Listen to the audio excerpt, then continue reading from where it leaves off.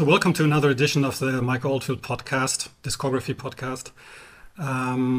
We're back with Platinum, very important album for myself, and definitely a very important album in terms of the next years in Mike's discography as well. I think it's often been referred to as a transitional album. Not sure I agree with that, but it's definitely marks a new point of departure. Lots of changes, also still lots of references to the past. I think it's a great album to talk about for this episode. Oh yeah, for sure. It's funny because I would say it's my most listened to album. Really? Yeah, since the deluxe edition was released. Mm-hmm. Don't remember when that was, 2008, 2009 or something. 12 I thought, but okay. I think it was. Maybe you're right. I don't know. But anyway, so for the last 10 years plus, right, I have been listening to this a lot. And in the past 4 years, like ever since my daughter was born, we listened to it even more. That's really interesting. Yes. Because it's my most listened to Oldfield album as well. Really? Yeah. Yeah, I remember a friend of mine in Spain telling me a while ago that was like his gateway into Mike's work.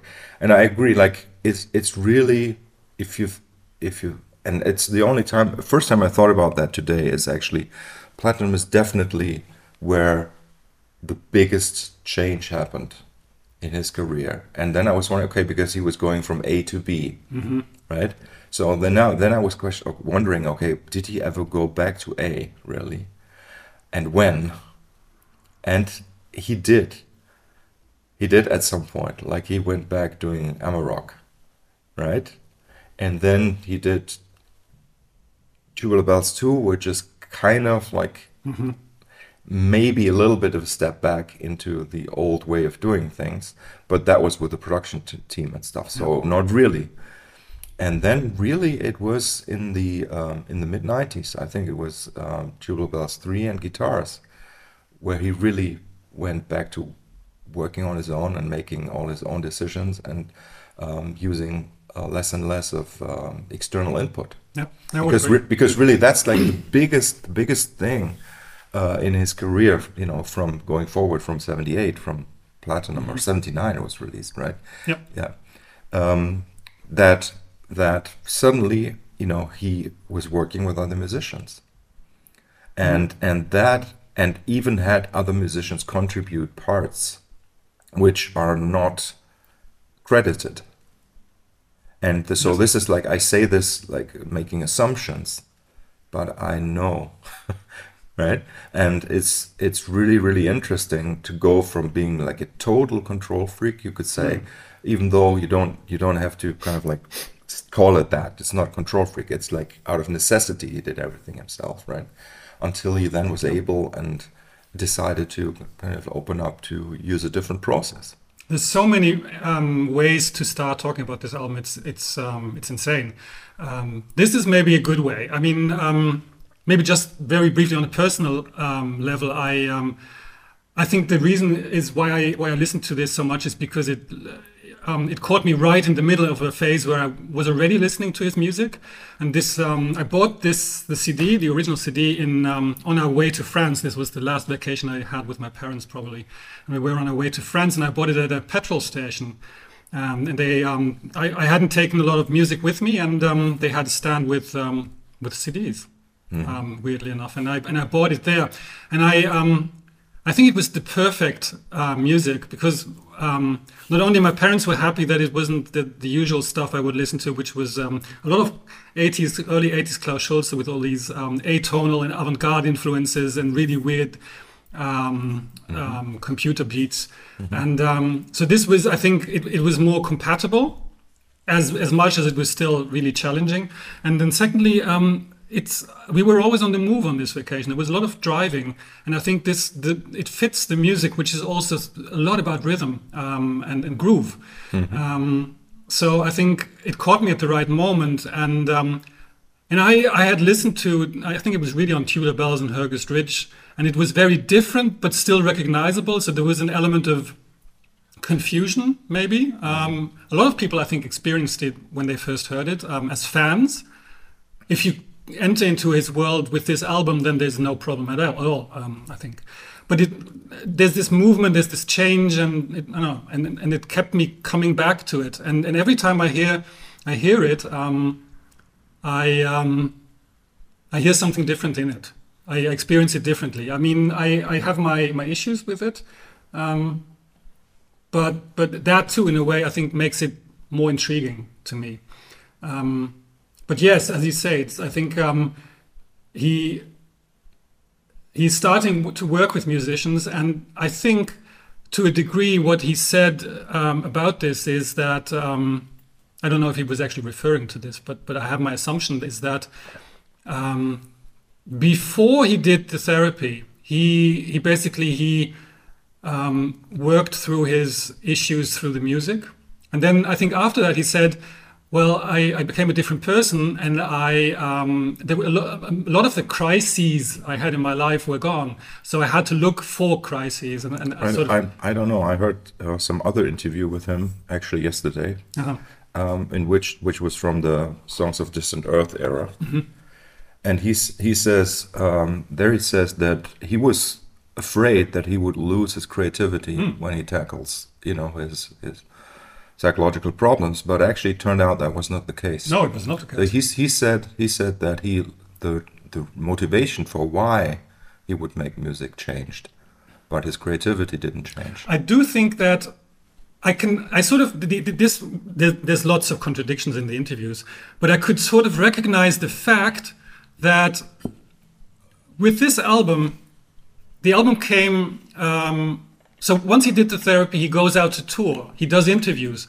He starts working with other musicians. All the things he really did not want to do before. It's a completely different process. So I do see an element of going into uncomfortable territory, growing as a person and as a musician. I think it's sort of like flying. He had his fear of flying. What does he do? He starts learning to fly solo.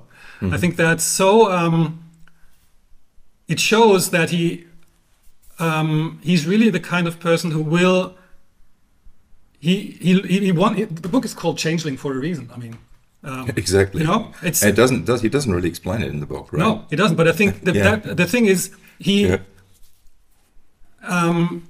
faces his demons. Yeah, that's what he said in that. That's why, like these comments from some of the people around him saying that he should never have done the therapy because there was something in him that disappeared.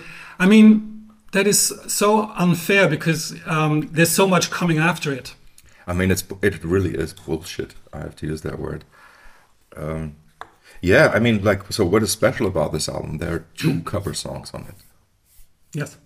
Right, the last song of the first side and the last song of the second side. And there were more recorded prior to the album, so there could have been more. There was like this "All Right Now" by Yeah. Was that before? I'm not exactly sure. As far as I know, it was recorded as part leading up to it. But okay. Yeah, I don't know about this. So yeah, but you're right. There was "All Right Now" that was covered. Like he was a big fan of the song. And yeah, but I mean, so like here's another thing that I only found out, again, like this last week. I saw somebody posting a copy of North Star, the album by Philip Glass. Yes. Right? And so the part 4 of Platinum is a cover of a section of North Star. Yeah, the opening movement. Yes. And so did you know that album was actually released on Virgin? Yeah, he apparently the story is that he told Branson to sign Glass for Virgin. Really? Yeah, that's. I mean, a lot of from this period is sort of via. Someone saying something about what happened. But yes, I heard that he apparently tried to. He persuaded Branson to sign him. Wow, I had no idea that's a big thing. That's a big thing, yeah. That's very big. And that was that was in 77, I think, maybe. Yeah, very, very, very, very close in time. There's so much happening. So there you go. Like that also gives like even more meaning to what we were saying in the Incantations podcast, right? Like it kind of like puts that into context now as well. Wow. Wow, that's intense. And it's a fantastic album also. Even though the interesting thing to me also is that there were lots of influences in his albums prior to Platinum. And in the book he explains these, and some of them are very concrete, but they're never singled out. And suddenly here he gives credit to Glass on a piece. I mean, almost everything that makes the fourth part, which makes North Star great on Platinum, is by Mike. Yeah.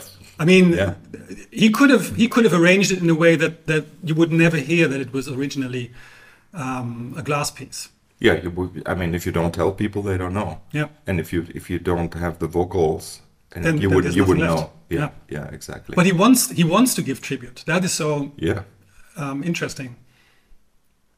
Yeah, for sure. And again, like the cover version of I Got Rhythm, which is sort of like half speed, but even less than half speed.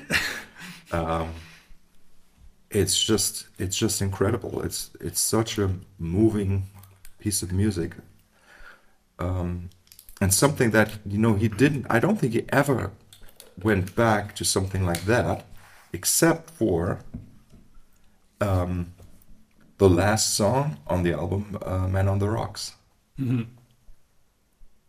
which I can't even remember the title right now, but like sort of like a gospel-y kind of. I Give Myself Away. It's called. And so to really kind of like just take somebody else's music and interpret it in a very how should I say this? Like using a magnifying glass. Yeah. Sorry, no, that's my watch. Ah, that was your watch. Okay. Like a magnifying glass. I think that's such a cool approach for a cover, right? And where North Star is sort of like, okay, like here's the structure. Take exactly the same structure, and which is a minimal piece. So right, and then on top, I play like a stacked, like, I don't know, 4-part rhythm guitars and bass, and then I compose a melody on top of it. Yep. And I think I was reminded of this when I saw what's his name? The guy from the German label called Kanzleramt, and the guy running it. Can't remember the name now, but he was very important for me because he made a music in the 90s which I sort of dreamed of. So there was techno, but it was also musical, and there were harmonies in there without it being this cheap brand of trance. And he said he was going to the clubs in Frankfurt, and they were playing this incredibly stripped down kind of techno. But when he came into the clubs, he instantly could hear the harmonies on top of it. And I imagine it's sort of that. You take a music which is stripped down to the bare bones, and then as a musician, because a lot of this music is made by non-musicians, of course, Blas was a composer, but I can imagine that he hears the Glass music, and then his brain can't stop there. Yeah, exactly. Yeah, exactly. Yeah, and it's so cool because like I think everything kind of like fits together very well, like historically with this record. So he went from doing everything by himself. Yeah, which is not entirely true on Incantations. Obviously, he had to have people help him, and the strings, and flute players, stuff like that. But the this utter change, going from the one side to the other side of the equation in a way, using all those session musicians, going to the other side of the planet. Not quite, but to New York to record, to have there are like 5 different bass players listed on the recording session, right? Yeah. It's kind of funny. There are barely 5 pieces on there.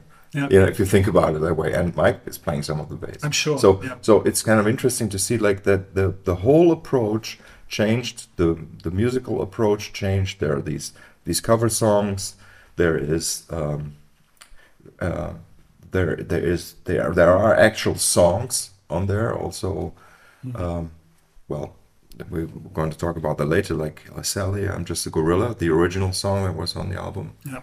which then became into Wonderland. It's a completely different song. And also, as you say, like this rhythm-based concept, which I think is something that, again, a lot of people don't get. Yeah. That is his swing album. That is the album where it's the triplety album. Yeah. Right? And so, and this is kind of like very cool for those who are interested in this kind of nerdy stuff. The first part, Airborne, is really so wacky because it has a 16th grid and a triplet grid going on at the same time. And I mentioned that before in some, like talking about, even in Tubular Bells, it does that. But here it's like, it's so cool. And like, when you just listen to it, you don't realize it. It's only when you start trying to play it, you realize, come on, what's going on? So the initial riff, which is a variation of Tubular Bells, I have to say that. And if you listen closely, you can even hear the glockenspiel played in the background. And it goes between A minor and G major, just like the beginning of Tubular Bells, same key center even at the beginning. And then this rhythm-based idea, right, which kind of like carries through the whole piece. And also he does these things that he did on Incantations, where he had like cyclic repetitions of motifs. So where it's like 3 repeats on top of an 8-bar phrase or something. And he does that here as well. If you listen closely, you hear that the hi-hat patterns, for example, they are sometimes 6 beats long. But it's a 4-beat song in 4, right? And stuff like that. And then on the second on the second side, especially into Wonderland, it's kind of like a almost like a 1920s show tune. Yeah. Right? I mean, I don't know if you agree, but that's totally. sort of like yeah. And then it's retrofuturistic, sort of, because it is recreating it with synths, but it has a very nostalgic mood about it. Yeah, and the vocals, the way the vocals are arranged, and it's just incredible. And it's just to sort of make that happen as the artist, I think that's really where he went with this album. So going from just playing the instrument, he really went to, and let me, if I'm phrasing this carefully, he went to playing the players. So, I mean, if it was conscious or like whatever, it doesn't matter how, but it kind of happened, right? That this music came together, and like into Wonderland, the beautiful solo in the middle, what sounds like a flute synth solo. Actually, the first half of it is actually composed, because if you listen closely, you hear the guitar playing the exact same thing, but sort of like in a rhythm guitar part there, you hear the melody of the flute. And now it's funny because he did something like that on Incantations, similar things, but here I think that very part even is probably not him playing guitar, but it's Nico Ramsden playing guitar. Yes. I was going to talk to you because that is what you say is exactly what my feeling about this is.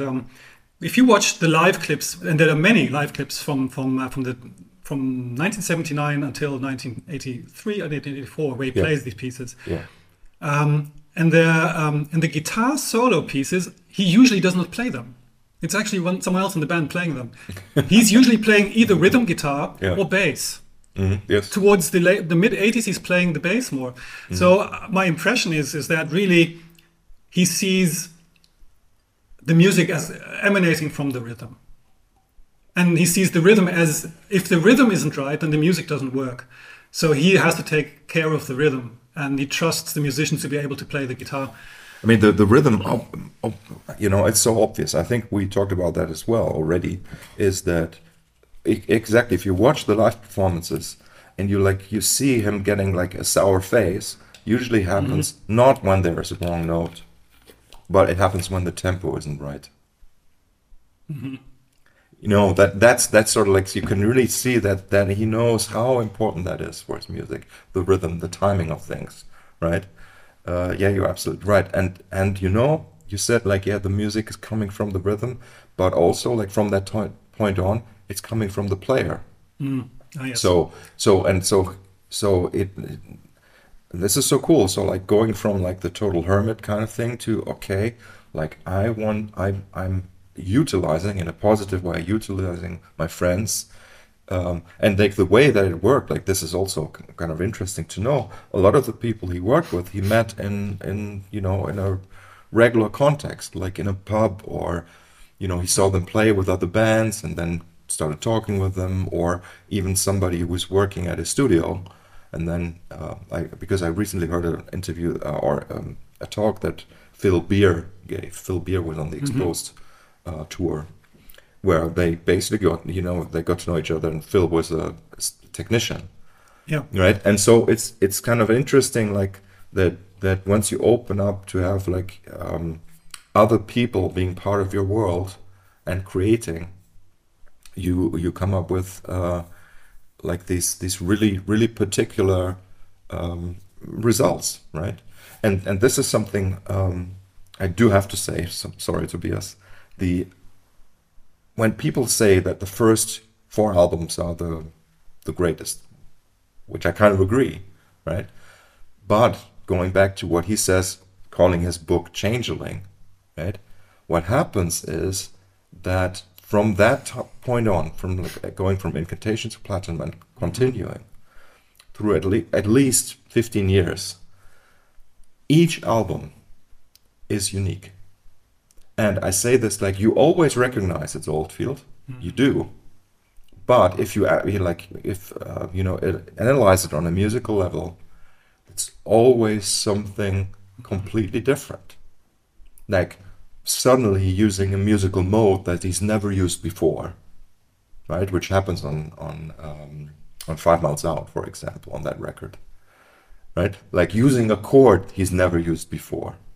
Like there are no dominant 7th chords in like 99.9% of his music, for example, right? So and he always kind of like keeps a little door open by not using something to actually use it later on. And this is also kind of like happening here. So what would you say? What are the influences here on this album? So I would say, like, in addition to, like, we already talked about the disco music influence on Incantations. Yes. And this continues here. Yes. Then the swing thing that I said, Charleston, like the part 3 is called Charleston. Yes. Minimal music. Yes. Yeah. I'm going to discount Woodhenge. I think you could say sort of there was this proto-ambient sort of thing, but I think Woodhenge really comes from somewhere else. And well, we know that it's from like 76 or something. Exactly. Yeah. Well, Punkadiddle, I don't think punk. I don't know. It's not a punk piece, but it's a statement about punk music in a way. I find it hard to really single out the references per se, because I think if the live performances, they have this feeling of jazz rock. There's this, and he's referred to it as jazz rock. I just don't think that jazz nor jazz rock in any way were an influence on this. I don't think No. It's just because the band that he used was a jazz rock band, which was Pierre Molin's Gone.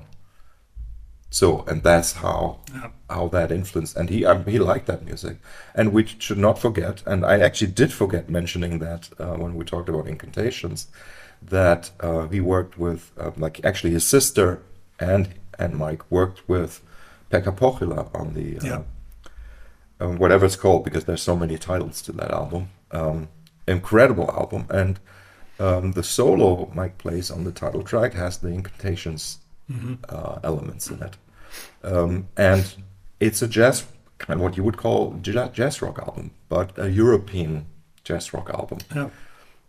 So that's why I kind of agree. It's kind of like part of the mix of styles or approaches on this record, but it really only comes through in a short section. Like I think it's like maybe the second half of the title track that is the most jazz rock in terms of chords and stuff. Like it's really and I mean the funny thing is, and like that very tune, the second half of the title tune, is something that on the Incantations box that is one of the bonus tracks that's called Piano Improvisation.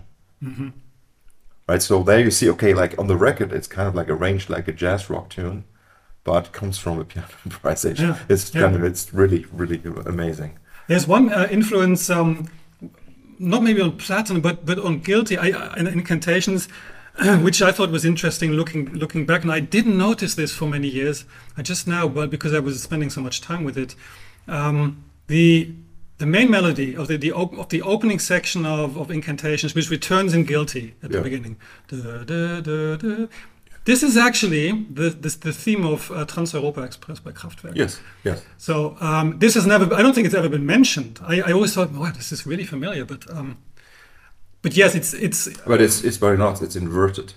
Yeah, it's not. But it's fourth in Kraftwerk, I think, and it's like fifth to the fourth, and so it's very similar. Here, the funny thing is, this could be a coincidence because we're not talking about something which they invented. It's really like there is something. This is basic, but the piece Conflict on QE2 reuses goes back to that, but the beat underneath that actually makes the sound of a train rolling. I don't think there's a very clear reference to Trans-Europa Express. But you hear that fourth movement there, exactly. You're absolutely right. And so, I think all of this is related. And of course, then after Platinum, there comes the drum machine, the vocoder, and so on. I don't know if it's an explicit reference, but I think he's listening to a lot. I think that is the interesting thing. He's listening. There's so many ideas, Yeah, like the listening aspect. I think that's also like from the Phil Beer thing that I heard. Phil Beer said that Mike was a big fan of these flat speakers, which were, I can't remember what they're called, quads, I think. Like flat speakers that had a really amazing resolution, which was like in the 70s, like the most hi-fi thing you could get. Yeah. And that they actually on the Exposed tour, they tried to use those because Mike was used to listening to those speakers to classical music. That's what Phil Beer said. Interesting to see that, like the listening aspect or the home hi-fi, say, was something that kind of was present for Mike. So I'm kind of like totally with you that maybe he was just really, really soaking up music from different cultures. And I mean, like obviously, like he already, like with Omadon, like he was already there, as like some people call it, like the first world music album. Yeah. Again, which doesn't make sense, but you know what I mean. And so, like, yeah, you're right. I mean, there's just there are a lot of influences there, and I think in order to realize this maybe half-baked vision that he might have had, I think it probably was only half-baked, but he had a concept. Yep. Used the engineers that Philip Glass used at the time, right? Work with those guys. Go to what was it? I don't know. Was it Electric Ladyland? Yeah. Right. Like Electric Lady. I think. Electric Lady. So like, is it those? Like kind of like choose the people that you work with, and then work with that and see what comes out of it. I think it's we often think about the transition from the 70s to the 80s as a sort of a fin de siècle and a sort of like this 1st of January 1980 it starts a new era, and there is so much for that because Klaus Schulze, he records this monumental live album called Live, which is him and a drummer and essentially classic 70s analog recording. Then Digit, the first album in 1980, is all digital. And then Tangerine Dream goes from Force Majeure, which is really a progressive rock setup still, and they were touring arenas. They were never as big as that again. And then the first album of the 1980s is Tangram, composed of much shorter episodes, and again, more digital, more melodic. Yes, goes from Tomato to Drama with vocoders, Trevor Horn, supposedly who invented the 80s. Even Kraftwerk, Die Menschmaschine, for all of its futuristicness, it's actually a 70s album. And Computerwelt in 1981 so there's a lot of it to be said. And then OMD released their first album in 1980, Depeche Mode in 1981. Yeah. But I think this is really a classic case of like you're looking at history, like we weren't there, and I think in reality the 70s continue through the 80s, and I think Mike he was dissatisfied with punk and what's happening there, and I think that this is a way of taking the music he loves and continuing it for a long time, and I think that's fantastic. Again, like many of the stuff that Kraftwerk did, the visionary stuff was done in the 70s, and it's like they were anticipating something which will come later, but it's still the 70s. Yes, and it's visionary is such a strange word in a way, because like obviously when you do it, you basically it's never visionary because it's always in the now. Like you're like deciding now to use that sound or to record it in that way or whatever. So like you're saying, like the 70s continued. It's very true. I think they continued through till the end of 82. And in 83 is when like the big change happened in how records sounded. I mean, there's still a big change even between like 78 and 80, like those. But I think really we're fully in the 80s in 83. Okay. And obviously, like, I don't know when, like, for example, stuff like Take On Me, Aha, or something like that was released. Or Tears for Fears, like 84, 85 or something like that, right? When they had the very big hits. So I think that's when like the music had changed a lot, the technology had changed a lot, but everything that went up to like the end of 82 approximately, that was still very much the foot in the 70s.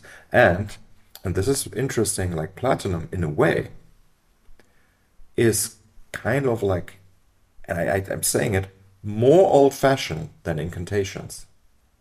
Yeah. It's more like, because with Incantations there was like just this idea to do something unique or whatever. Like I don't care, right? Or I don't know. I don't know where I'm pulling my references from. But here, with Platinum, it was more like, okay, I choose that studio because I choose those musicians because they, Rick Laird played with Mahavishnu Orchestra, or I don't know, like he must have chosen people. Yeah, that's true. And even the American version of Platinum, Airborne, is a double album with live performances, right? And so, so that is a very 70s idea, I think. The combination, like Pink Floyd did this. You often have the live section and the studio version. Yeah. Exactly, and there's I haven't listened to those in a long time, but I think even like Incantation is a mix of the studio version and the live version. It's very interesting. I mean, this is maybe goes to the heart of it, but I'm really curious about two things, because it goes into the direction we're talking about. So one, do you prefer Airborne to Platinum, where they they swap out Guilty for Woodhenge? And why do you think that the deluxe edition inspired you to listen to it so much more? Because I suppose there's something in there that made you revisit it. I don't know. It was just that it clicked with me again. So I mean, I always loved it, but it was just fascinating to hear it with a different master, I think. Okay. I don't know. It's just, to me, like, it's such a, like people would say, incoherent album, because it's not. I think it's not at all. It's colorful. But it's colorful, but also, and this is what's beautiful about the cover, is genius. Yes. Right? Like the butterfly on a whatever, it's like mercury, right? A drop of mercury or something. And that's what it looks like. In the moonlight. Yes. It's just genius. It's just so kind of like it always also makes the music have that color somehow for me. Like me too. Like in particular with this album, like it's really kind of like a piece of art. The second side more than the first, maybe even. Yeah. And like remember like the inner sleeve had a great photograph of him, of his face, like close-up of his face. I don't know if you've ever seen that with a like kind of a little bit of a stubble and like. Didn't they use that for the new edition? I think they did. I don't know about that, but it's just such a like, and they use some sort of two-tone printing with blue and silver or something. It looks amazing, and yeah, it's sort of like a very much a piece from of the time. Also, and I mentioned that before, Punkadiddle, I think, is the first time that there was a use of a drum loop, like a, you know, not a digitally sampled, but an actual drum loop. And I think that track was Tom Newman was also involved in this album. Yeah, he's mentioned in the credits. Yes, so maybe Woodhenge and I think Punkadiddle. It's interesting. Like by the way, I did the cover. I think it's very easy to say it doesn't fit because it's so moody and the music is upbeat and well, it does have different moods, but it's not exactly sort of melancholic. But I think the thing is, the butterfly is a beautiful metaphor for the album because the butterfly is also airborne, and I think it's a very subtle and much more subtle reference than with the American cover. And I think it's the butterfly is like playful. It's really fragile. It doesn't live for long. It's fragile, but it has an incredible will. And I think what it also has is this trust. Even though it is so fragile, a butterfly is not afraid. Like every insect, you will, as soon as it senses motion coming towards it, it will disappear. But the butterfly will gladly sit on your shoulder, on a human's shoulder, and spend time with you. You know, it's yeah, amazing. But you know, like it goes even further than the symbolism here. I think it's amazing. So basically, the butterfly gets caught in a molten tubular bells. In a bell that's molten, you could see it as that. Isn't that amazing? I'm actually not ruling. I think that is very likely. Actually, yeah. Now you say it. Because it's a sort of like a simple. Okay, I'm going to take the tubular bells and we're going to liquefy it and we're going to, turn it into something else. And as you know, the tubular bells, the instrument. I mean, when I say tubular bells, the instrument does not appear on the first side, but it appears on the second side twice, in the first track and in the last track. And funnily enough, like really as the climax of the cover song. Yeah. I Got Rhythm. It's an amazing use of tubular bells there. Right? And of course there's the transformation that a butterfly goes through from until it's a butterfly. Yes. Yeah, I love that. I always love the cover, and I agree. To me, it has the same effect of putting me in, witnessing the color when I listen to it. Very, very effective. I think it would have experienced it very differently with the Airborne cover, which is green. Yes. And more sort of. It's a digital piece of. It's Ian Eames, right? I think. I don't know who did it. It's the guy who did the visuals, the videos at the time, which was like a combination. Well, I think it was mostly animation, and he did like, I don't know. Does it say anything there? No. But I don't know. Like well, it would like you can Google it yourself. Yeah. Like but I think also the last cover done by Trevor Key. Trevor Key, right? Yeah. I think it's the last cover he did for him. And I think like now with all the information we have, it's a very simple, rich thing. So that was a great collaboration between the two. I think because I doubt that I would doubt that Mike had sort of this would have had suggested it to him explicitly, like the Tubular Bells. I think. That cover also, like the juxtaposition of the bells with the sea and the ocean, I think that really was a graphic idea. But I think it's someone clearly who senses something in the music and then translates that into the visual play. And hey, here's another thing. Remember that the original idea for like Opus One or Breakfast in Bed, or whatever it was called, Tubular Bells. Breakfast with Bread. Yeah, Breakfast in Bed, I think it was. Yeah. But anyway, and that the cover that and this would be interesting to find out, but if it was Trevor Key, Heavens Open, the cover with the egg, that was the idea. The egg with blood coming out of it was the idea, actually, original idea for the Tubular Bells cover. And like again, like we have the drop of liquid here. So I mean, we're getting off the rails here a little bit, but I think it's just funny to talk about these things this way somehow, you know. And of course, the visuals. I mean, the shows he was playing weren't that big on visuals, but I think there was sort of some of them did use animation. I think there's this one where he has the Escher. Exactly, that's Ian Eames who did those, I think. Okay, I see. Yeah. Because those and also the shore with the surf going in and out, and that is the cover of Airborne, I think. We'll have to look it up. Yeah. But anyway, that's yeah. I've always thought is that because I love Guilty so much, and I've always thought it would have made for a great piece on the album. So I was wondering whether you have a preference for. Yeah, no, I definitely love it the way it got released. But then I have to say, I never experienced it the way it got released with Sally, I'm Just a Gorilla on it. So you don't have a copy. And actually, and so like when people say that it's incoherent or doesn't not release no side A and side B have nothing much to do with each other, that's absolutely wrong, because the themes of Airborne, after the intro or the first section of Airborne, like those themes reappear in Sally, I'm Just a Gorilla.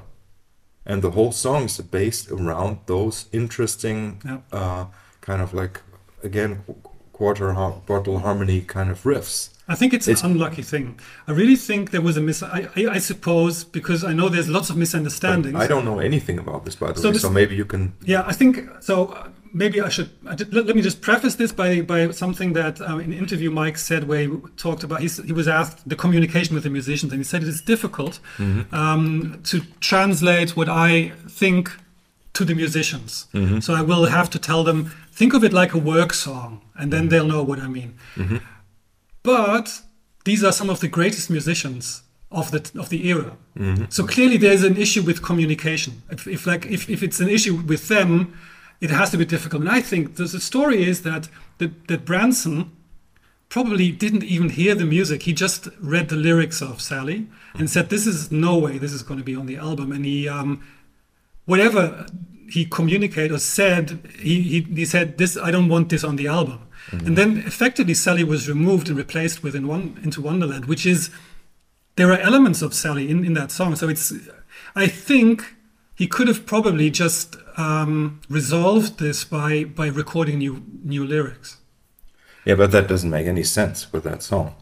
I don't think so, because the song it's like this whimsical love song, which probably Sally here is Sally Cooper, which was his second wife, or something or third, discounting the 1 6-week marriage or something. I don't know, but she was the woman that he had his first 3 children with.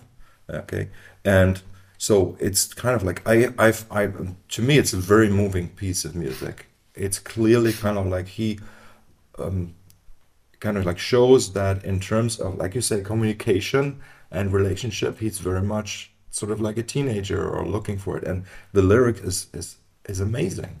Well, we'll have to disagree on this one, but I mean, in the sense of kind of conveying this, like the way that they are, like maybe you say they're shitty, but then they are kind of like that way for a reason. I think the thing is, it's someone opening up completely. Yes.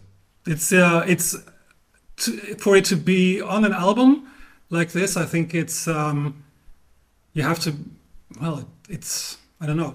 I'd have trouble opening myself up so completely to say something like that. I think it's very. I don't know if it's courageous. It's just putting it out there. It's honest. It's honest. It's completely authentic. It's honest and authentic. Yes. I'm not sure if I think it makes for great music. Just I can see why, but again, maybe he should have fought for it. Yeah. But you see, like, even this, I mean, you don't like the first 4 lines of this give me goosebumps. Yeah. If you, like, isn't it good to know you only get one go? And give me a key and let me see, try and act normally. Yeah, I don't have any, my problem is more with the gorilla in Manila. Yeah, okay, but yeah. But that's the comedy part of it. You know, It's like Don Alfonso. yeah. And Don Alfonso actually has the same kind of theme. I think the thing is, I've listened to this album so often Mm-hmm. in this constellation. I don't even know if I'm qualified to sensibly talk about it anymore. Some of the transitions I don't think are great, but they work for me because I can't even say, is it me because I've heard them too often? Mm-hmm. Do I, you know? And it's the same with this one because I haven't really ever heard the album in context with the Sally piece. Yeah, this is important to know, right? So what the intro into what feels like an intro into Punkadiddle, Yeah. right? Yeah. Actually, in reality, is the end Yeah. of Sally. Sally, I'm Just a Gorilla, right? And it completely ties the two sides together. Yeah. Completely does, like The- thematically. the evolution that song goes through from the beginning, where the voice is goes through this telephone effect. Yeah. And then there's the beautiful guitar solo, because you mentioned the beautiful keyboard solo in Into Wonderland, but the guitar solo of Sally is incredible. And then that's Mike yeah, playing. Like, it's a very, very personal song. Also, the bass guitar on that, on I'm Just a Gorilla, I'm almost 100% sure is Mike. I would assume, Like, yes. yeah, you can hear that tone, you know. But anyway, like, it's like the cool thing is, like, also in terms of production, it's sort of kind of like a ridiculous album in a way. Like the sounds are, like the balances are very much of the time. So like how, like it's the loudest, like the softest song has the loudest kick drum. Right? I Got Rhythm has that super loud kick drum, and it's really cool and gels in an amazing way to me, like these sounds, and it's kind of wacky.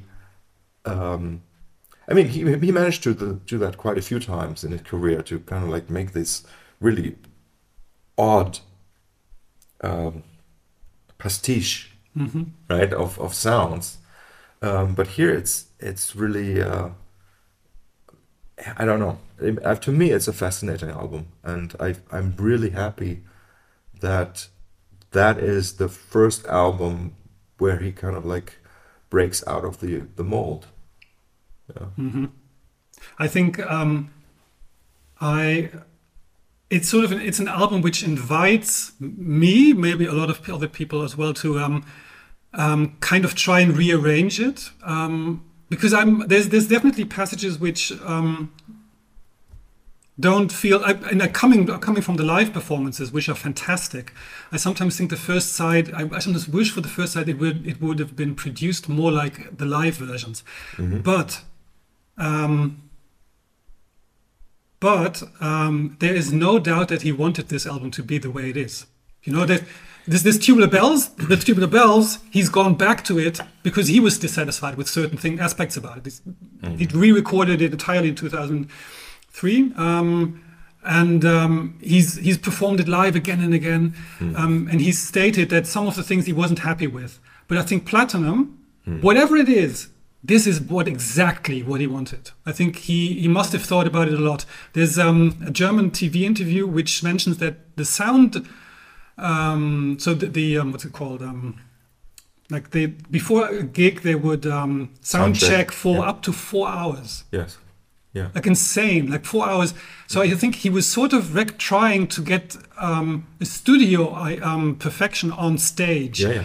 And it's the same with the album. I don't think for a second that anything was left up to chance. And I think the album sounds the way it sounds. And this is what he wanted, and it's great.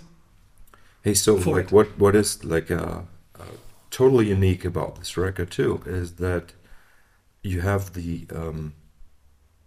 like the musicians, and I'm not exactly sure, but I think it's Pierre Merlin actually who's whispering. Yeah. Like, so he's talking over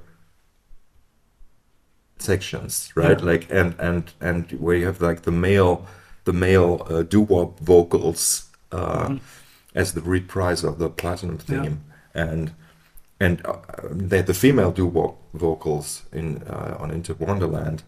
and so this idea, because you were talking about live music and studio music, so this idea that like if you're sitting in a jazz club listening to a band and the leader says, okay, let's go back to the head of the tune or something, like you hear that, you can see that, and it's a little bit like we spoke about that earlier, ASMR in a way, that record. Oh, I didn't think about that. Yes, that's true. It has those elements. That's very interesting, because there's within the first 5 or 6 seconds, there's a tiny sound in the background. I've always thought it was just pure sound, but there is actually people who say, no, there's something being said there, and it's something like kid stuff. Okay. Listen to it back, I can sort of. So what I heard is platinum. Yeah, lots of people think it's platinum. They're saying it's kid stuff, sort of because the chords are so simple, or because it's so familiar. I've always thought it was sort of a sound, just like a simple sound effect. But it does mean that there's up to the granular level, it's sort of it's suffused with meaning on a different level, like not just thematic but also sonic. No, I agree. Like they're really like interesting details that like 3 come to mind for me. So first of all is the transition from Charleston to North Star, which is actually a bass synth note, right? Which is kind of like the bass synth note leading into is sort of it's an inversion basically of the chord that's happening at the time. It's very unusual for Mike. But in a way, like the way it works is like this step into this new world, because you could say, okay, it's just copy and paste, not copy and paste, but like splicing of different recordings, which it is. But you can see that there is like still very much of a concept of how these 4 parts on side 1 kind of like belong to each and work with each other, and then the last note of North Star, which is not a chord tone, like. I mean, this is super nerdy stuff, but anyway, like, you know, you have that synth flute hanging over at the end with a note that's not a chord tone. Kind of like cool to say, okay, we're going to continue. This is not over, right? Like we haven't come to an end. And this is maybe like one of the details that really speaks for your theory here, is that at the end of Into Wonderland, he gets that endless sustain, a sustained note. I haven't ever checked. I would say it's maybe 20-30 seconds long, just that one held note, and it ends on that major tonality, right? That song is in major, and so it's held that long, and then he slides the finger down on his fretted guitar, right, and just to kind of like end this piece. So it's a very, very, very definite ending of the song. It's not a fade out or anything, but it's just that one last note that he holds for many seconds. Then he slides down, and at that moment, everything kind of like goes. I'm just saying it because like goes minor. It kind of like goes like for the last moment of the album. It goes from that bright majory note into something darker, and just by that little slide at the end, and it's always left. It was always so fascinating to me. Like how do you get an endlessly sustained note, right? And then you could say, okay, maybe it's done with tape loop or something, right? But then you realize no, it's actually played because he plays the end of the note.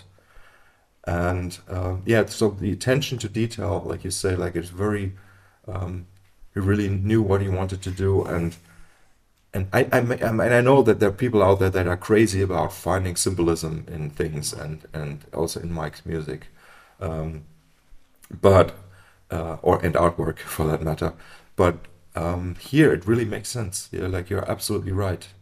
Like especially if you compare it to what comes after. With QE2, it seems much more lighter, in a way, like the music and the approach, and like it doesn't seem, it's still conceptual, but it's not that interrelated anymore Yes. as it is on this record. Even though, well, we'll talk about that next time, because QE2, I think, for me, is one of the underappreciated albums. I absolutely love that album I think, too. yeah, Yes. I adore that one. Yes. And, Yes. I think you said you know a bit about the input of the musicians. I would be curious, because there's it would seem to me that the musicians play like a huge role, alone in the fact if you compare the live performances and you have different drummers, for example. Yeah. Like someone like Simon Phillips plays it very differently than you have different, like, I actually love what he does, but it's very, very different. It's very different. Yeah, I mean, like the 84 version is really, for me, is not like the 84 tour, Discovery tour, was very different because they used a sequencer, like a backing track, you could say, which was the Fairlight computer. And so the whole thing was very different. You had those, like, what we would now call 8-bit sounds. Yeah. Maybe they were 12-bit, I don't know. But anyway, it was kind of like not... And that kind of like also influenced how Simon Phillips was playing. So Simon Phillips is, I think, in a way, an interesting name to mention here, because he's sort of the drummer who, for me, even though he was very popular and started playing in the 70s, he was very young in the 70s, but was very successful already. He sort of, for me, is the sound of a modern drummer. Where Pierre Merlin, for example, is sort of like has the sound of the timeless drummer. I'm sorry, Simon, like just like here. So I love Simon Phillips drumming, but Simon Phillips drumming sounded futuristic, even in the 70s, and then especially in the 80s. And of course, Merlin was also a composer himself, which is also very 70s, 60s. And a percussionist, Yeah. playing melodic instruments, Yeah. right? So it's very, very different. And yeah, I agree. So the input of the musicians, well, we have to kind of like talk about, the live performance, that those were after the fact. They came after the recording of the album, right? So what we have on the deluxe edition is one of the studio sessions for the title track. And actually, you can see that it's still in embryonic state, because the first part of it doesn't have the guitar melody yet. It doesn't have the lead part yet. So it has like a female choir part as the lead part. So it's again like more connected with incantations there than it actually turned out to be in the end.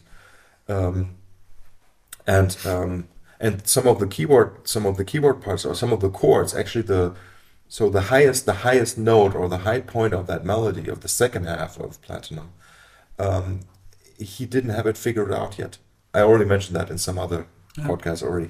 He hadn't figured it out, and so the keyboard and the guitar, they have like a dissonant, which maybe he intended originally to do it in that way, but then he actually found a clever harmonic solution for that in the final recording. And I love these kind of details, and so it's quite possible that I'm just saying in a parallel world, maybe Mike showed the part to the keyboard player, and then the keyboard player fixed it. It's possible. Mm-hmm. And this is sort of like the influence that you would wish a great collaborator, a great session musician has, that they can maybe find a solution to a compositional problem, let's say, that if they are open and nice, they just solve it. It's not that they say, oh, you're a bad composer because you haven't figured everything out in utmost detail, right? So, and I feel that on that level, he started working with people at that time. But I don't know to what degree that was relevant in the recording of this particular album. I think like the next album, Q2, working with David Henschel, handling all the synth and stuff, might have been very different. There are a lot of solutions may have come from David Henschel already. But here with this album, it's not clear what the interaction with studio musicians really was. No. And yeah, maybe because we haven't said that, you mentioned Guilty, Guilty being like part of the Airborne release. But Guilty was recorded before this and set set sort of like the conceptual approach, and also because it was recorded in New York, that's when Mike started meeting those people. Yeah, and it's it would have been for me really fascinating to get an album which had more of that influence in it, but it's it has very this New York sound. I mean, it's there's a Donna Summer's "I Feel Love," almost the same tempo, almost the same BPM. Mm-hmm. Sort of both relying on the sequencer line. Mm-hmm. That would have been a different path. This path not pursued. I think it's probably for the better in the end. But I think it's very. It does make for a good fit. I've sometimes sort of dreamed up a B-side, which would have, like, if you could. This goes maybe into, I think, to what I see in the album also. The B-side, you could, for example, imagine something like "Guilty," going into. What did I have here? Like "Guilty," "Punkadiddle," and then you could also use the ambient guitar section, which he played on the Exposed tour, and that would have been also made for a sort of a suite. Yeah, and I don't think that he tried to do anything like that really. No. And especially as you say, like the main point here is that Guilty had, as you say, had the sequencer part. Right? Yeah. And Platinum doesn't have any sequence part. Even though the bass, for example, on the Charleston, it sort of feels like, but it's played. And that's electric bass, right? There is no, and we haven't even mentioned this. Like this, we're really good that we're giving ourselves time to come to all these things. So there's a brass section, on this album, and there's only 2 other instances of brass on Mike's albums, which is actually on QE2. There's a brass section, and on Earth Moving. I was going to say 5 Miles Out there with brass on the Taurus piece, but maybe that was a playback keyboard. I don't know. Yeah. That wasn't real brass. Okay. Yes. But yeah, it's really a standout album. It has an incredible mood and incredible sound in a way, like really very unique. Again, like Mike has never made records where people say they sound great from a technical perspective. I don't really get that, because like for me, part of the creative process is also to make something that doesn't necessarily sound great. It's not really about that. Music is not about making a great sound. It doesn't have to be smooth. It doesn't have to. It can have. It can be a little bit awkward or heavy-handed sometimes, and I think that's what makes things great. If it's not all kind of Steely Dan kind of quality, let's say, right? That's a great contrast. But having said that, I think Mike's guitar tone on the Platinum tour in 1980 with a 10-piece band. That's the band that also played the Knapworth concert. Mm-hmm. That was like his greatest tone he ever had. I mean, in a live situation, incredible. Really, any guitarist who's listening to this and doesn't know about Mike Oldfield, really, like the tone is just absolutely incredible around that time. Mm-hmm. It was great on the Exposed tour already, but then like this next step on the Platinum tour, like the most incredible guitar tone. And in the Knapworth show, which is like a pretty powerful, raw kind of good recording, but kind of I think the circumstances, like playing outdoors, and like makes it even has even more texture, that recording. And there the guitar tone is just absolutely like a slap in the face, emotionally, and that's sort of like what certainly, like the title track, Platinum, the lead part, that is something that you really, if in order for it to sound right, you also have to use his technique to play it. I mean, playing it with a pick or something, like, it just doesn't work. Yeah, there's very, like, if you watch the videos, there's very long stretches where he has the pick between his teeth. Yes. Very long. Yeah. And I mean, like, what I love about that time of his career also is where he actually plays again like a rhythm guitar. So this goes to the version of Tubular Bells on Exposed on that tour they played. So the finale, the beginning of the finale, it's just a guitar trio, and it's the Phil Beer and Nico Ramsden playing the famous riff, the bass riff, but high up on guitar, and Mike is strumming just chords in a rhythm guitar part, and it's so incredibly tight and so emotional and melodic, and the three guitars, they sound like a unit. It's incredible. And then there is on the Complete, which was a sampler compilation album from '85, I think. There is a live version of North Star, of Platinum, and also of North Star of the last, where there's about a minute of Mike just playing those three chords from North Star, just alone on his guitar, in the rhythm guitar style, and where you can hear like this. I mean, it gives me goosebumps, and it's just so beautiful because like the dynamics of the guitar, how he brings out the different harmonics of the notes, how he kind of like emphasizes and accents those notes to bring out the melody in like simple 3-note chords, and the tightness of it and everything. Like this is just so wonderful, and that's where he's playing with the pick, right? That's so he does that there too. This was the time where he was, like you say, had the pick between his lips, or you know, like in his hand, and sort of like.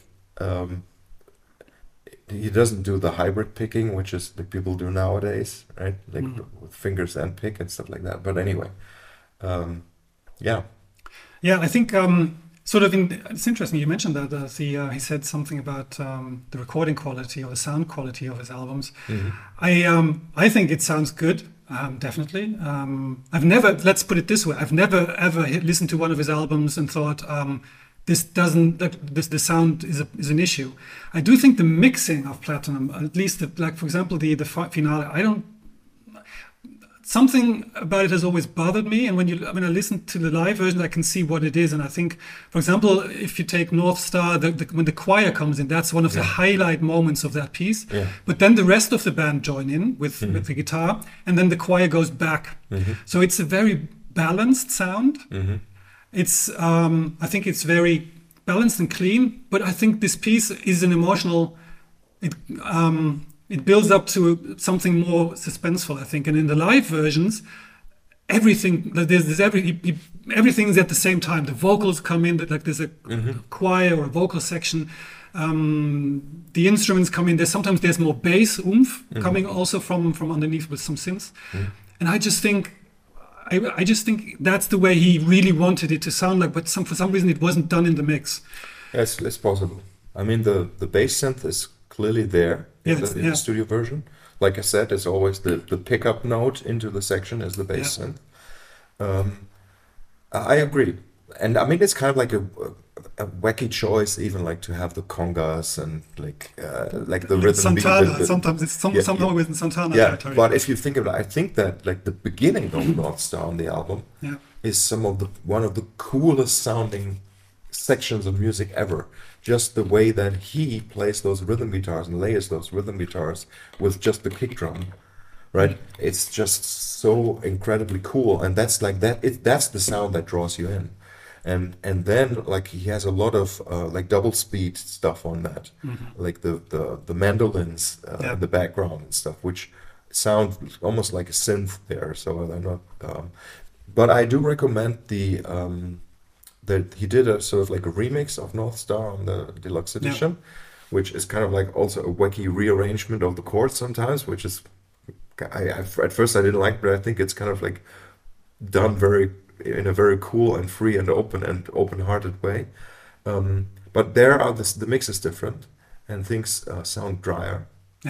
And it's kind of a funny thing to hear. And then there's also on the album Tubular Beats, which has version of North, like a techno version of North Down. It's not really a techno, like a dance version, which brings out the strummed funky chordal guitar that is in the original version on the album, but it's too quiet. You don't hear it that well.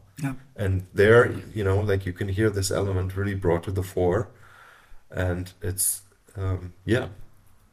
I think generally the thing is with Platinum is he mentioned that's one of the few things he actually does mention about the recording in the book, is that he was proud when he was working in the studio with all these established engineers. He was proud that they respected him as a producer, sort of producer artist.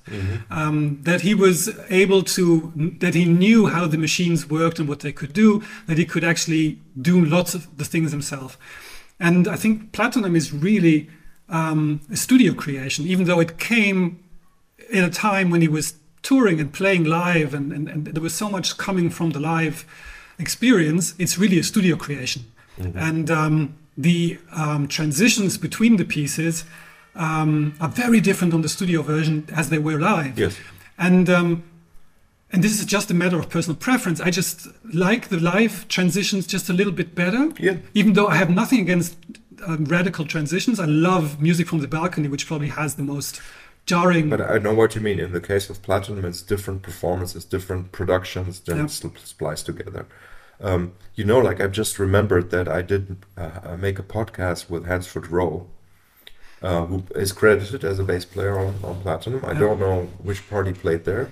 But he was certainly the bass player in the 79 and in the 1980 band, 79 and 80 band, and so this is kind of like fascinating to me also, because you just said that Mike was happy that he was being respected or accepted. So Hansford Rowe said to me that they at the time, the musicians that worked with him, really had no idea what they were doing there in terms of, let's say, cultural importance, or like what kind of emotional wave that music would create. Like, I mean, we are fanboys, so for us, obviously, it's important, but like he as a musician, he kind of like now, like 40 years later, he said to me, Markus, we simply had no idea, and I wish I had been more present and soaked it up more. And so, you know, because that was just unbelievable and like unrepeated. Like those tours, that kind of band, that kind of sound, it was a once in a lifetime thing, and a lot of people there, and like Hansford said, like a big part of that was drugs. That drugs made that difficult. Wow. But anyway, I think also without the drugs, it's difficult, like in the here and now, to get a sense of the importance. Importance is a strange word, but you know what I mean. Yeah. Right? The wave that you're sending out. Sometimes you just have no idea.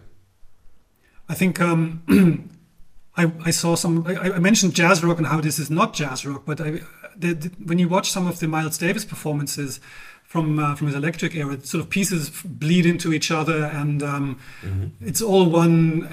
He manages in the live situation to make one thing out of so many different things, and the Mike Oldfield performances have something like this too. He doesn't make these like in the classical concerts where you clap between pieces. No, it flows from one into the other, and sometimes he will truncate something and then. Hey, interesting enough, like I think like if there's anything that compared to that, it was Frank Zappa. Interesting enough, even though you would say like musically it's like two completely different worlds, but no, there is really a big overlap.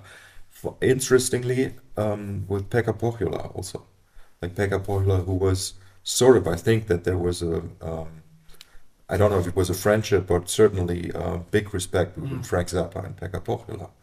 And so there was even like a connection into that sort of world.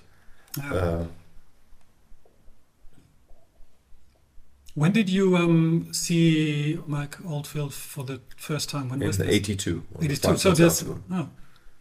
So that falls right into the middle of this sort of extended period of touring. Yes, yeah. yes, yeah. I saw him in 82 and in 84. In Dortmund, right? In Essen in 82 and in Dortmund in 84. Yeah, and that like 82 was already a very different thing. This is kind of like really important to know. It wasn't the same thing. It had already evolved in a fascinating way. But I agree with you. Like once you put a group of musicians together that plays the whole of your catalog, which basically they kind of like did. They didn't always play all the pieces, but they had worked out versions of things like that you wouldn't even know, right? And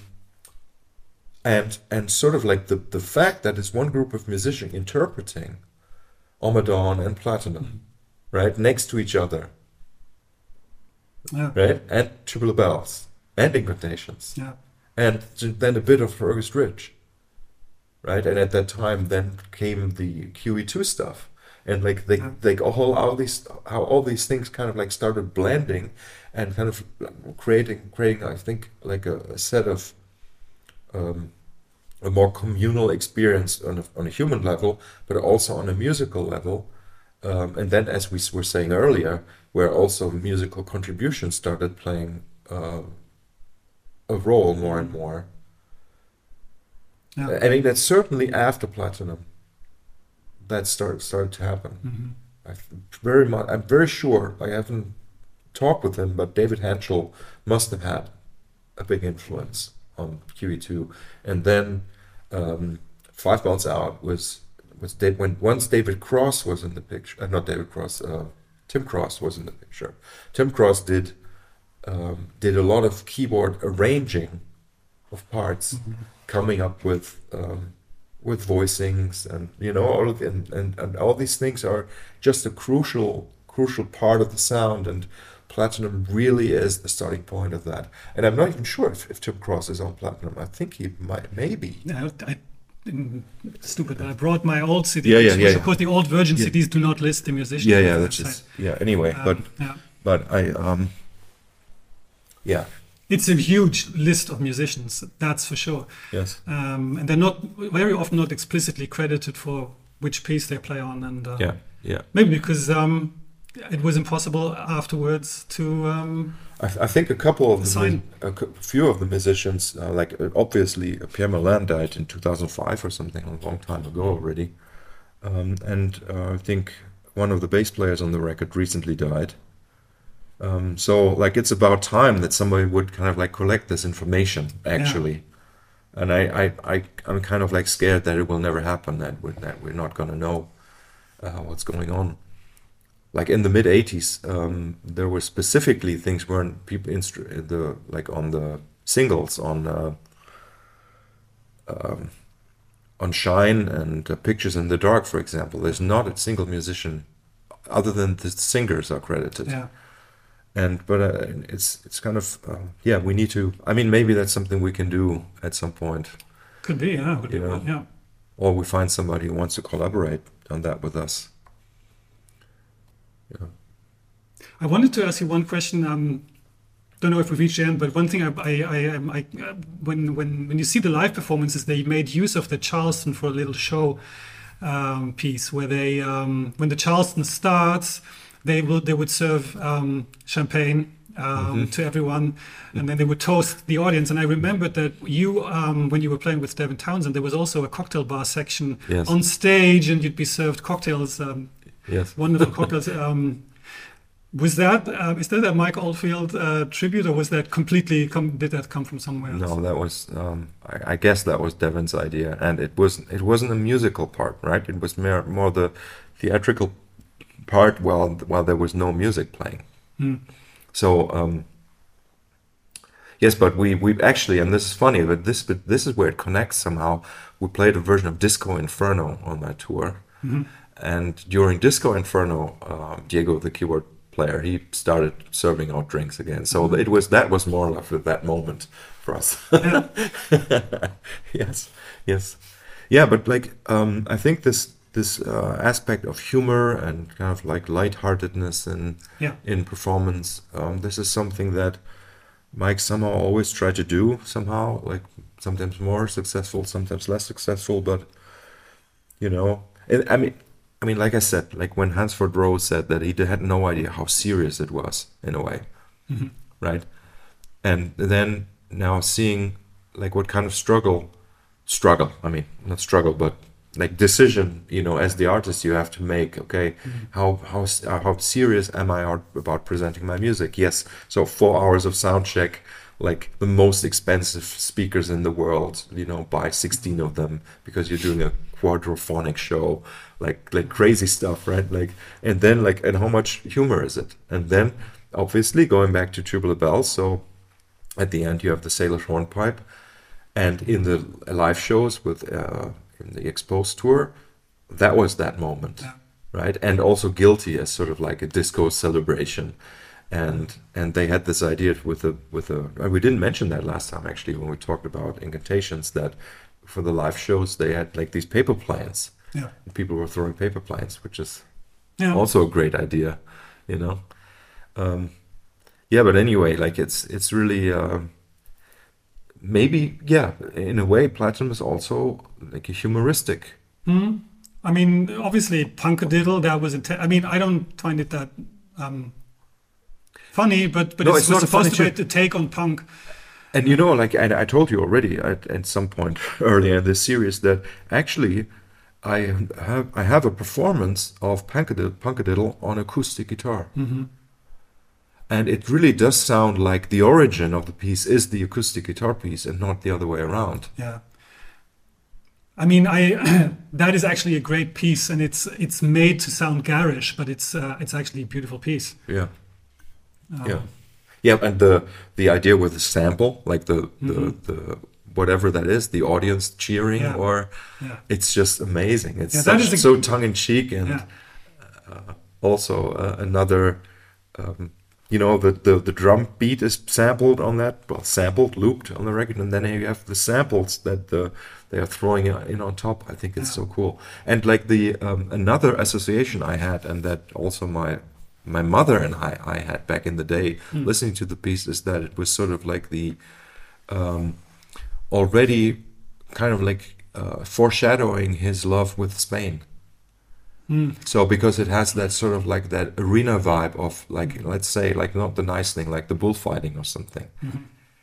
It sounds like it could be sort of like a tune, like a hymn-like tune played at a sports event with people cheering, right? Yeah, absolutely. And that's what can happen to not him, but really on the track Portsmouth is sort of like used in football, right? Yeah. In English football, like as a hymn and like these things. But anyway. Yeah, absolutely. There's some of the best interviews from that time also for Spanish TV. It's interesting that he connects, and they connect with him in a completely different way. When you listen to the BBC interviews, it's so different, and he's so much more relaxed. Well, I don't know if he's really relaxed, but but it's wonderful. Like you can see how he, like the first response always like in his face is what stupid question is that, and then like he meets that with humbleness, then, you know, and by giving an honest and how should I say this? Like really from the heart, like trying to connect with the person and trying to explain things. And I mean, this is another thing where you can see that I still believe that one thing that kind of, if you even want to say that kind of like happened to him, is that he didn't really, at least at a certain point at his time, didn't have a lot of people anymore that he could talk with on his level. And I'm not saying that as in high or low or whatever, just in terms of like where he was with his understanding of music and maybe also of the world. Seems to be, yes. You know, and having gone through that therapeutic process already, which is it's a big thing, like as you say, to actually face your demons, and that a lot of people never go there. And it could be like my friend Nick Birch says to me sometimes, it's lonely at the top. Anyway, it's not about being at the top, but like sometimes you get into a situation where you're just lonely because of the work you've done. Yeah.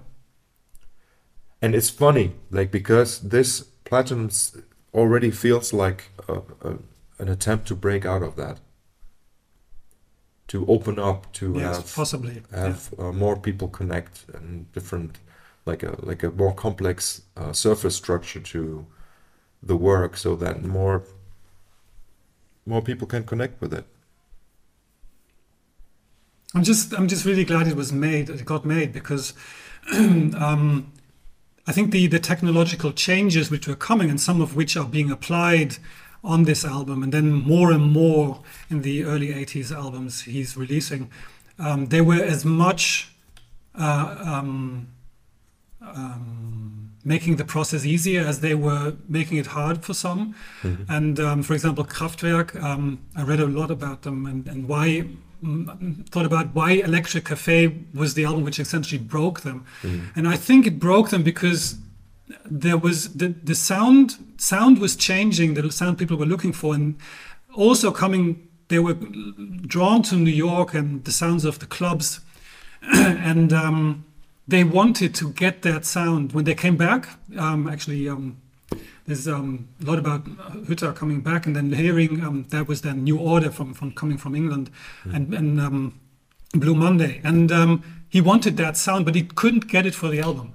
And I think there's a reason for it, because I think the music wasn't made for that sound. But I think he was looking for it, and it broke the band. And Kraftwerk have since essentially become rearrangers, like arrangers, and no longer musicians. And they were thinking about it too much. And this album, if he had played with this material for a year live, it would have been different. Mm. Who knows? It would have, maybe someone would have liked it more, someone would have liked it less. But it's so. This is so. I think the thing is, it got made, and the fact that it got made allowed him to then go down this road and expand into the next batch of albums. I think the coolness factor of Mike Oldfield's work is really in the fact that they are such products of not of their time as in necessarily the year, but in the process of his life. And as I said, and that's why we have the title of the autobiography, Changeling, like how they are always different, but still very much have, his artistic signature. Mm-hmm. And that's why I think elaborating an idea or sitting on an idea for a long time and changing it then, I think is not what he really was supposed to be doing. He was just supposed to do the things he was doing at the time. I know that there are moments where like on Amarok he brings back something that initially was an idea that may already have been used on Tubular Bells, but didn't get used, and so yes, but then those lifted ideas that they were not changed over the decades. It's not that they had to it's not that they had to grow into something else. They're already there, they're complete, and they are accepted. I think that's what it is. I think he always was accepting of what was happening, of what he was doing, rather than, I don't know if it like what he was saying about that, if he was doubting his decisions. It's possible, it's like so many musicians are doubtful about what they do, but to me it sounds as if he just managed to do exactly what was possible, right? Yep. And that's really also that's the secret behind being a successful creative person. Yeah. Hey, is this the longest podcast? I'm exhausted. How incredibly crazy is that, right? Maybe the shortest album in terms of musical ideas, as people would say. Well, probably not musical ideas, but it's definitely a lot shorter than Incantations. But I think it's fitting. As I said, I've lived with this album, and I will continue to listen to it. I know this. There's always a reason to listen to it. It's just great. It's just great. It's also this album is like gradient, right? It goes from one color to the other across the two sides.